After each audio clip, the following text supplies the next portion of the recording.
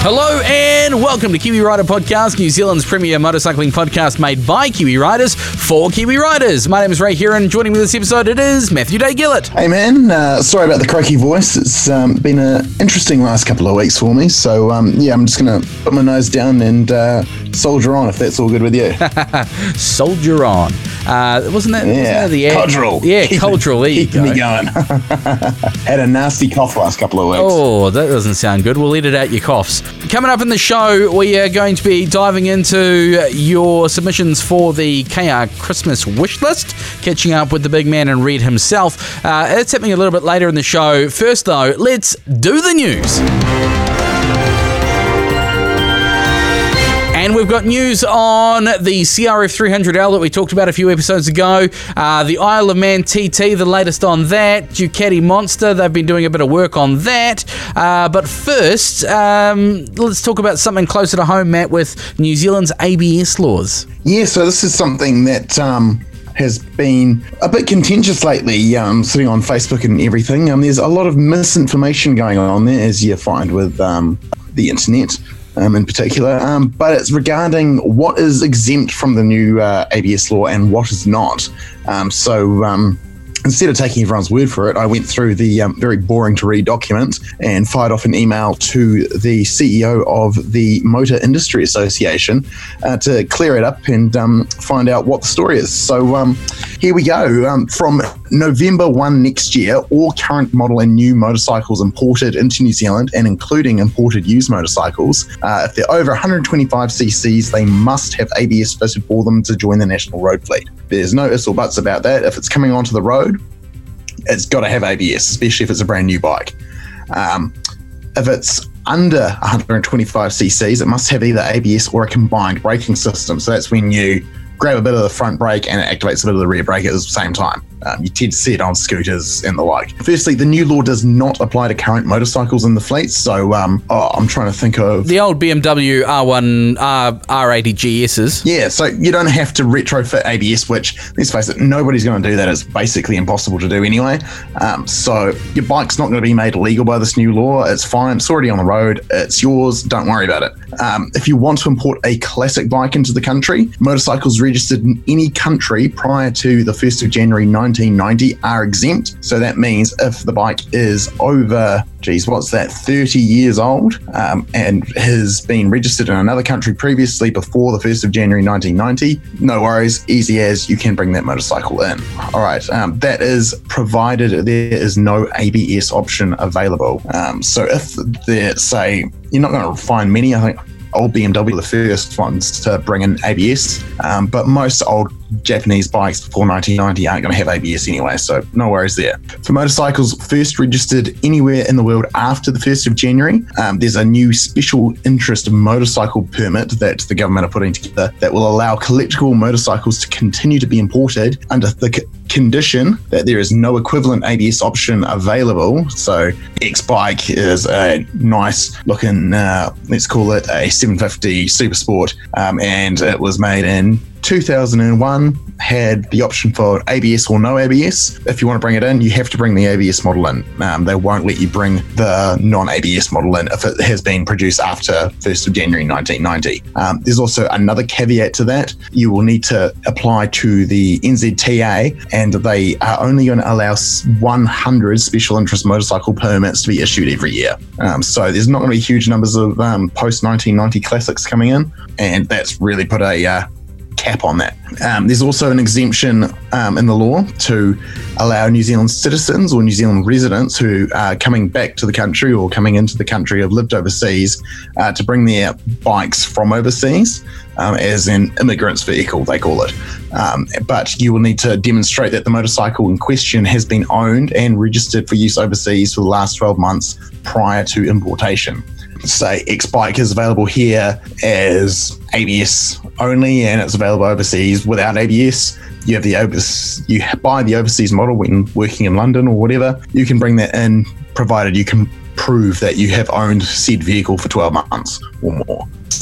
So the big problem there, I've been seeing stuff online, it comes to enduro motorcycles. So guys that put a plate on a KTM 500 EXC or a Yamaha WR450F, a lot of these sort of guys on the internet are saying, oh yeah, there's an exemption, enduros are fine, you can bring them on put them on the road, there's a motorcycle exemption for enduro motorcycles. That is not the case. So I fired an email off to the CEO of the Motor Industry Association, David Crawford, basically saying, look, I've read the document, it says trial or enduro motorcycles used primarily off-road or at events are exempt, but I've looked further into it, and there is a clause in the Light Vehicle Brakes 2002 Rule 32014/2002 saying an enduro motorcycle or trial motorcycle may only be used on the road without an anti-lock braking system or combined braking system that would otherwise be required by clause 2.7, 2.73, 2.74 or 2.75 for the purposes of sanctioned competition. So I asked Mr. Crawford, hey, does that mean Joe Bloggs can't just go and put a plate on his KTM 500 EXC he's bought from a dealer from November 1st next year? And this is what he came back to say. He said, yep, you're 100% correct. You cannot put a number plate on an enduro motorcycle and use it for regular road use. It's been basically, they put the kibosh on it, you're not going to be able to do it.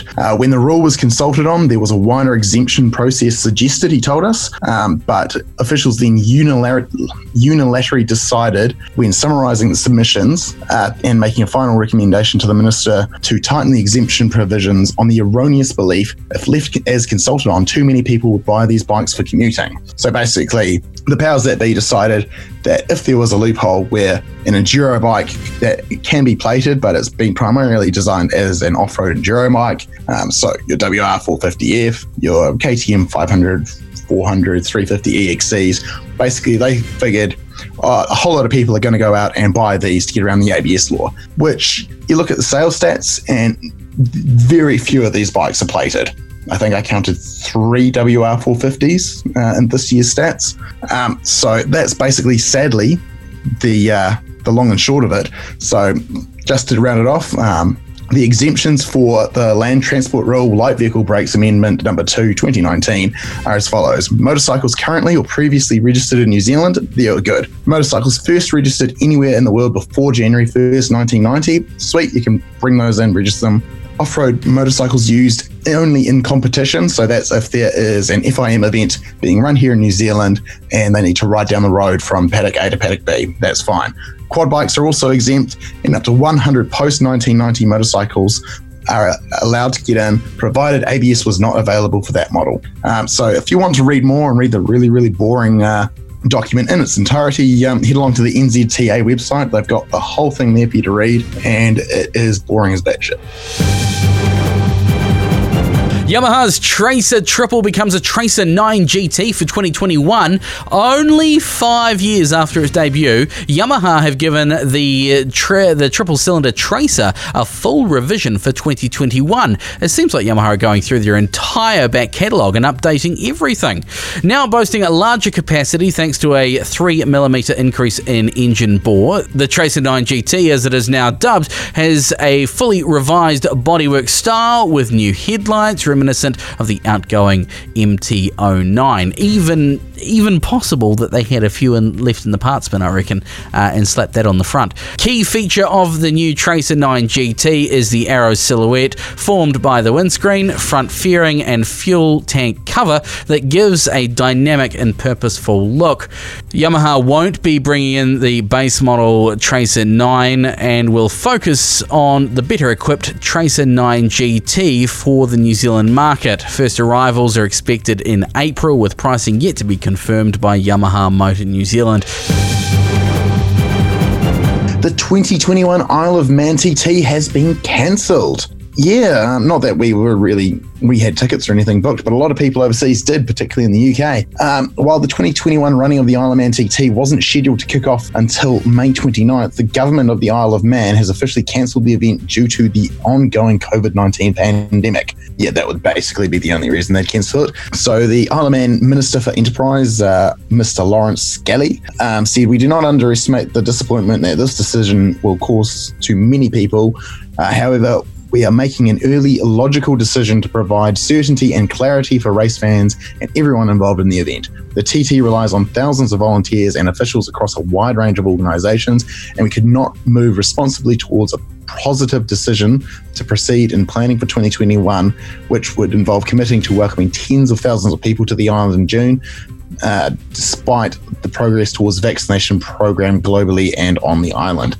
So that's a big shame. But as it sits at the moment, while the TT has officially been cancelled, work is still ongoing for the 2021 running of the Classic TT, which is with all the cool classic bikes, and the Manx Grand Prix races, which are due to be held in August 2021. The Honda CRF 300L and Rally, we talked about a couple of episodes ago, have been confirmed not only for Europe, but for Australia as well. Isn't that good news? Because if it's coming to Australia, there's a high chance it might be hitting New Zealand. Honda Europe has confirmed. Yeah, and that means my bike's going to be worth a whole lot less. Oh, no. Well, you wait till somebody buys them and then writes one off and then just take that engine out. Oh, yeah, actually, yeah. Okay, cool. I'm all on board again. Honda Europe have confirmed the brand's fully revised CRF 250L replacement. The CRF 300L will be available next year alongside the CRF 300 Rally. I always thought there was the CRF 300L Rally, but no, apparently not. I found that out a few weeks ago as well. Oh, so they got rid of the L on it. I didn't actually notice It's CRF 300L. Or CRF 300 Rally. There's no CRF 300L Rally. I suppose when you were naming off Rosie the Rally there, there's a bit of a gobful to add that L in between 250 and Rally. While Honda's trusty CRF 250L platform has been given a refresh for next year and will be sold in Japan, select markets, Honda Thailand, where the CRF 250L was made, stole the show with the brand's trusty 250 Thumper with a surprise, if long overdue, upgrade.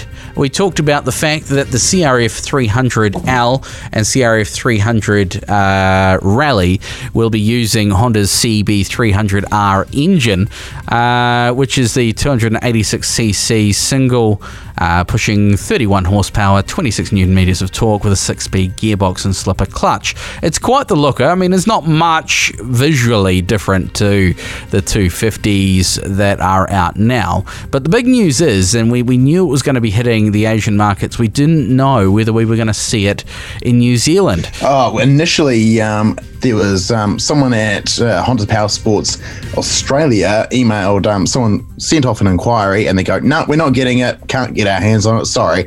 And then a day later, officially, they put out a press release saying, oh, actually, no, we are getting it. Well, there you go. It's always good to have updated information, isn't it? Blue Wing Honda, New Zealand's Honda motorcycle distributor, is currently looking at the new 300L models for the New Zealand market for the potential to replace the 250Ls, 250 models, but is yet not locked in the availability at the time of writing or recording this podcast. The CRF 300 models did If the CRF 300 models did make it to New Zealand, it would give riders looking for road legal adventure bikes more on the enduro side of the spectrum a solid option, with Kawasaki confirming the KLX 300 models won't be coming here, and the future of the Yamaha WR250R and the older pre-ABS dual sports in serious doubt to be hitting the country from later next year. And we talked about the fact that the WR250R is being killed off overseas. I think it was the UK and the US, Matt, that they're losing it. Yeah, and I don't see them adding ABS to it for our tiny little market. So sadly, I am pretty confident in saying we will indeed be losing the WR250R next year, along with the DRZ400E, DRZ400SM, DR650, KLR650, and a whole range of other cool bikes. Which is really, really sad. We might have to have a funeral. Yeah, go have a candlelit vigil. More Ducati news, because Ducati has been slowly trickling out their new model info over the last 5 weeks. This week, it is the Monster. Well, it's a bit controversial what Ducati have done here. So not only has the new Monster shed a lot of weight, it's shed one of its more iconic parts. One of those pieces that makes a Ducati Monster. So, without further ado, the 2021 Monster has lost 18 0.18 kilograms by way of losing Ducati's signature trellis frame in favour of a Panigale-inspired monocoque with a tech injection to round it out for good measure. New Zealand pricing has not been finalised, but over the ditch, our mates and Aussie will pay $18,200 for the new Monster, with the bikes arriving in June. The aluminium front frame replicates the same concept found on the Panigale V4. It's short and attached directly to the engine heads, and it weighs only 3 kilograms, so that makes it 4.5 kilograms lighter than the previous trellis frame, which is pretty hefty. Brings the dry weight of the bike down to 166 kgs. The Monster is powered by Ducati's Testastretta 11 degree 937 cc L-twin, because Ducati believe that it is a L, not a V-twin, like the rest of us do.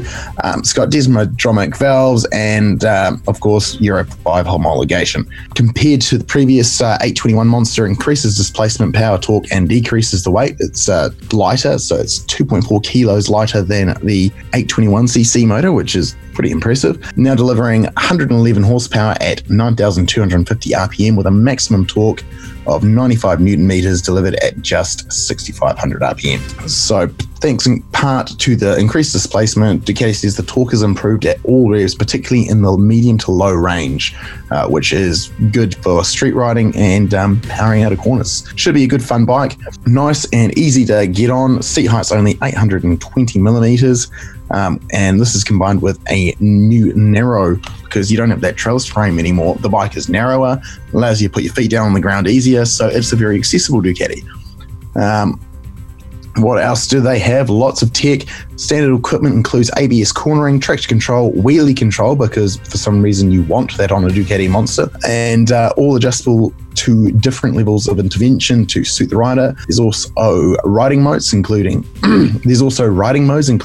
sport, urban, and touring, as well as a 4.3-inch color TFT dashboard featuring racing graphics that pop up just like the Panigale V4. So it is looking like a very, very cool bike. Oh, and it's also got launch control, so it should be a very, very, very fun bike. So price for Aussie 18.2, should be coming into New Zealand around that $20,000 mark. But you won't know it's a Ducati anymore because it doesn't have the trellis frame. Yeah, it's a bit of a shame, really. I'm not too sure how I feel about it. Like, on the one hand, I love the fact it's lost 18 kilograms. Like, that is a massive... Like, that's my kid in weight. My eldest kid in weight. And he's heavy, man. Like, carrying him around for half a day today, going to the Christmas parade and whatnot. Like, I felt it at the end of the day. I'm still feeling it. Yeah, that's a lot of weight. But then the trellis frame's so sexy. Like, I'm a bit conflicted. For more information on any of these news stories, do head to onthrottle.co.nz. You'll see all the photos up there, or grab yourself a copy online of the latest Kiwi Rider magazine, kiwirider.co.nz. That rounds off the news.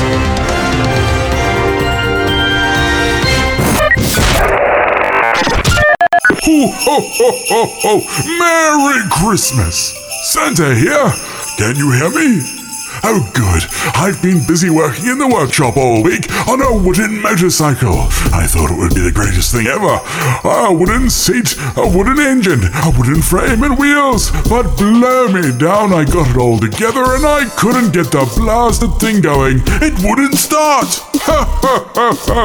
I could talk motorbikes all day, but it's getting quite busy here, so let's find out what's on the KR Christmas wish list for this year. All right, let's dive straight into it. Harry's emailed through and he wants a solution to mount his phone on the handlebars of his bike, but he also wants it to be safe. He mentions here he's got the iPhone 12, and apparently that's quite prone to vibrations. I'll tell you what, SP Connect from our mates at bits4bikes.co.nz have a massive, absolutely huge range of stuff for your bike and your phone. So what I can suggest is attaching, grab yourself the iPhone 12 case, the SP Connect case, put that on your phone, and then grab the SP Connect Moto Mount Pro in black. Now this is milled, CNC milled out of aircraft grade aluminium. Fits standard and oversized handlebars. It's got the clamp, and then it's got a little swivel mount, and then the SP Connect head on it. Now the SP Connect head is 2 horizontal rails, and the SP Connect phone case. You can also get a 3M sticky if your phone isn't actually supported by SP Connect, but they've got a huge range. The socket on the back of that has a socket for the 2 rails. Pop it on there, line it up there, pop it on, and then swivel it, lock it in place. Done and dusted. SP Connect will look after your phone in that way. To further protect your smartphone on the mount itself has a unique vibration dampening system. It cuts out G-forces, they claim, by up to 40%, depending on the bike and the phone model and that sort of jazz. Mount it with the positioning arm and the direct clamp mount. Both versions allow 360-degree rotation to find the perfect position for your phone, and it looks like a cool bit of kit. It's all, as I said, CNC milled aluminium. It's going to look after your phone, and you're going to be safe as. Now the Moto Mount includes the mount, 3 plastic spaces for different size handlebars, the direct adapter itself, and it's a nice bit of kit. Let's look at the rest of the stuff that's available for SP Connect. You can get a sticky dash mount for your car. You can get a windscreen sucker mount for your car. You can get push bike connections or mountain bike connections. People tell me off for calling them push bike connections. You can get something to go on your bars. You can even get a mirror stem mount for the thing. So the options are endless, and if you've already got one of the older models of SP Connect, they even do an SP Connect anti-vibration module in black or chrome. So check out bitsforbikes.co.nz and search SP Connect. As far as older phones and not being waterproof, there's 2 options. There's once you've got the case on the phone, there's a poncho thing that kind of slips over the front of it and gives it a little bit more weather tightness there.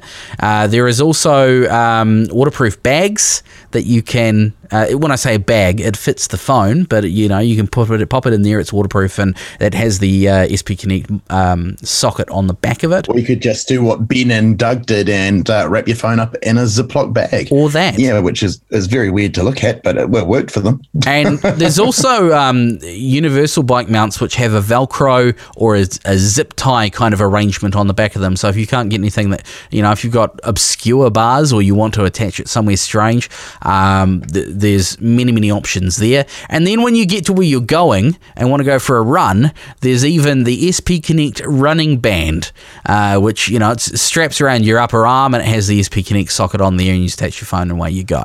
So it's definitely a one-stop shop as far as options. I'll highly recommend you jump on bitsforbikes.co.nz and search out SP Connect. They really are a one-stop shop for everything bike related, aren't they? Like, they've just got almost everything under the sun. If they haven't got it, you probably don't need it.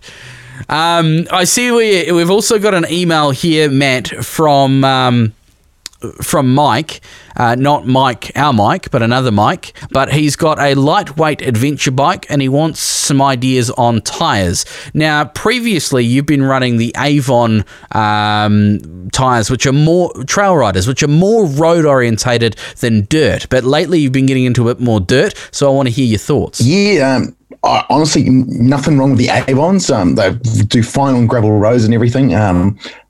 Like we did that whole trip into Martinborough and everything. Love them, quite on the road.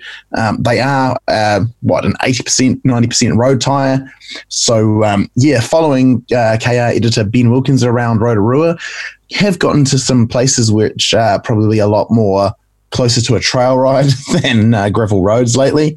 And your skills are progressing as well. You're throwing the bike into places that you never did before. I'm literally throwing the bike down. I have dropped the bike twice on my last ride with Ben. Yes, so A1's great if you're more predominantly doing a lot of road Ks, but moving to a more sort of affordable 50/50 tyre, say, again, friends at bitsforbikes.co.nz, they do a tyre called the Shinko Adventure 804 and 805. And they are a really good looking 50/50 tyre. And I know they're really good looking because I have a set sitting right here that are going on Rosie the Rally this week that I am very much looking forward to putting on and testing out and seeing just how much better they handle that more gnarly stuff. Outstanding. So are they more knobbly than previous tyres? Are they do they look like an off-road tyre? Yeah, so they look like a pucker adventure tyre. So not only are they going to hopefully do the job and make it a little bit easier for me to not drop my bike, but they look like a proper adventure tyre. They've got nice big lugs at the rear, nice wide. It almost looks like it could dig a nice big hole if you just decide to do a skid on the grass. Up front, more knobby tyre. It's not thin knobs though. Again, they're nice big thick lugs, so they're not going to fold in when you're riding on the road. So it should give lots of decent amount of feedback. Should be able to chuck it around on the road, still have a good bit of fun, but hit the gravel and just have as much fun. Go for gold. I'm looking forward to it. Now, do they only do lightweight adventure bikes, or can they do bigger tyres? What's the fitment like? So they've got a wide fitment for these Shinko Adventures.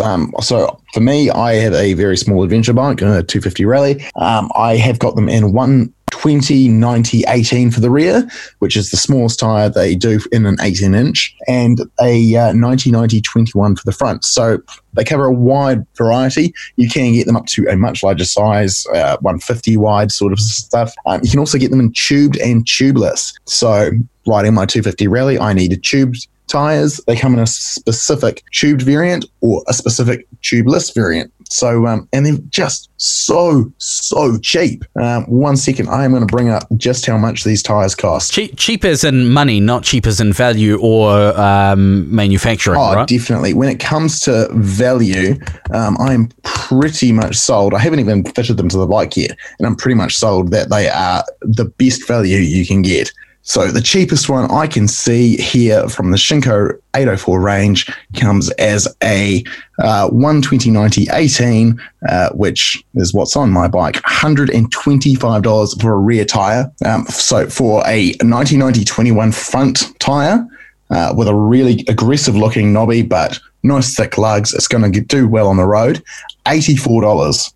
From bitsforbikes.co.nz, and that's for the tube type. Kind of get the vibe that I may come across as a bit of a cheap ass, but when it comes to value, it's going to be hard to argue with these. They're going to do the job. But if I get more than 6,000-7,000 K out of them, I'll be thrilled. And so long as I can successfully do the 40-second traverse at the end of the year with the KR boys, I'm going to be happy. Outstanding. So what was the tyre and where do you get them from? So the tyre is the Shinko E805 and E804 Adventure tyre. They are available from bitsforbikes.co.nz or a lot of dealers around the country. You can jump online, bitsforbikes.co.nz. Their shipping is stupid fast. I ordered mine on a Monday. They showed up on the Tuesday. Yeah, there's no mucking around with those guys, is there? No, it's phenomenal. It's almost like they could have dropped them off by themselves because they're just down the road in Hamilton. But it showed up on the courier the next day, along with a set of tubes. They also have a wide variety of new tubes, which if you're running a tube tyre, definitely recommend swapping out your tube when you put in a new tyre.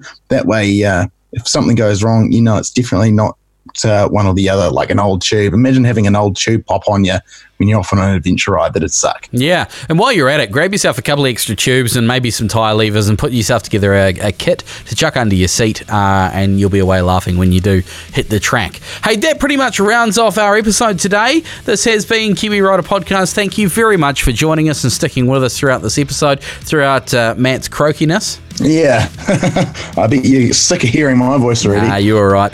Of course, for more on any of these stories, go to kiwirider.co.nz, check out the latest magazine, Kiwi Rider. Google Kiwi Rider JOOMAG, JOOMAG, simple as that. Hit that subscribe button and you'll get the latest magazine straight to your inbox roughly every 2 weeks. It's twice a month. Also, while you're at it, check out onthrottle.co.nz, Matt's website, latest in motorcycling, New Zealand-centric news and reviews and all sorts of stuff up there. And you can now actually read Kiwi Rider direct on onthrottle.co.nz and listen to the podcast there as well. There's a Kiwi Rider tab. Just click on that and go for gold. Outstanding. Well, that's about our lot. Just an update on the new bike. I have got the new bike. I can't tell you what it is. I did drop in a hint earlier in the... I know what it is. You do know what it is. You've seen it too. I went up to Auckland on Saturday, yesterday, and got the early flight out up there, got on the bike, rode it back in one day, and oh man, it killed me. But it's a great bike. I dropped a hint earlier in the podcast as to what it might have been too, so you can go back and look for that Easter egg. You know what? I've been coughing my lungs up for like 2 weeks. I need something. I need some levity, man. Do you have a dad joke for me? Breaking news, did you hear about the cheese factory in France that exploded? No, I didn't. Debris was everywhere. This is Kiwi Rider Podcast. Hit that like button, hit that subscribe button. We'd love to hear some feedback from you. If you want to get in touch with us, email us podcast@kiwirider.co.nz or get hold of us on Facebook or Instagram as well. That's our lot. I've been Ray. I've been Matt. Keep the rubber side down, the throttle on, and we'll catch you in 7 days' time.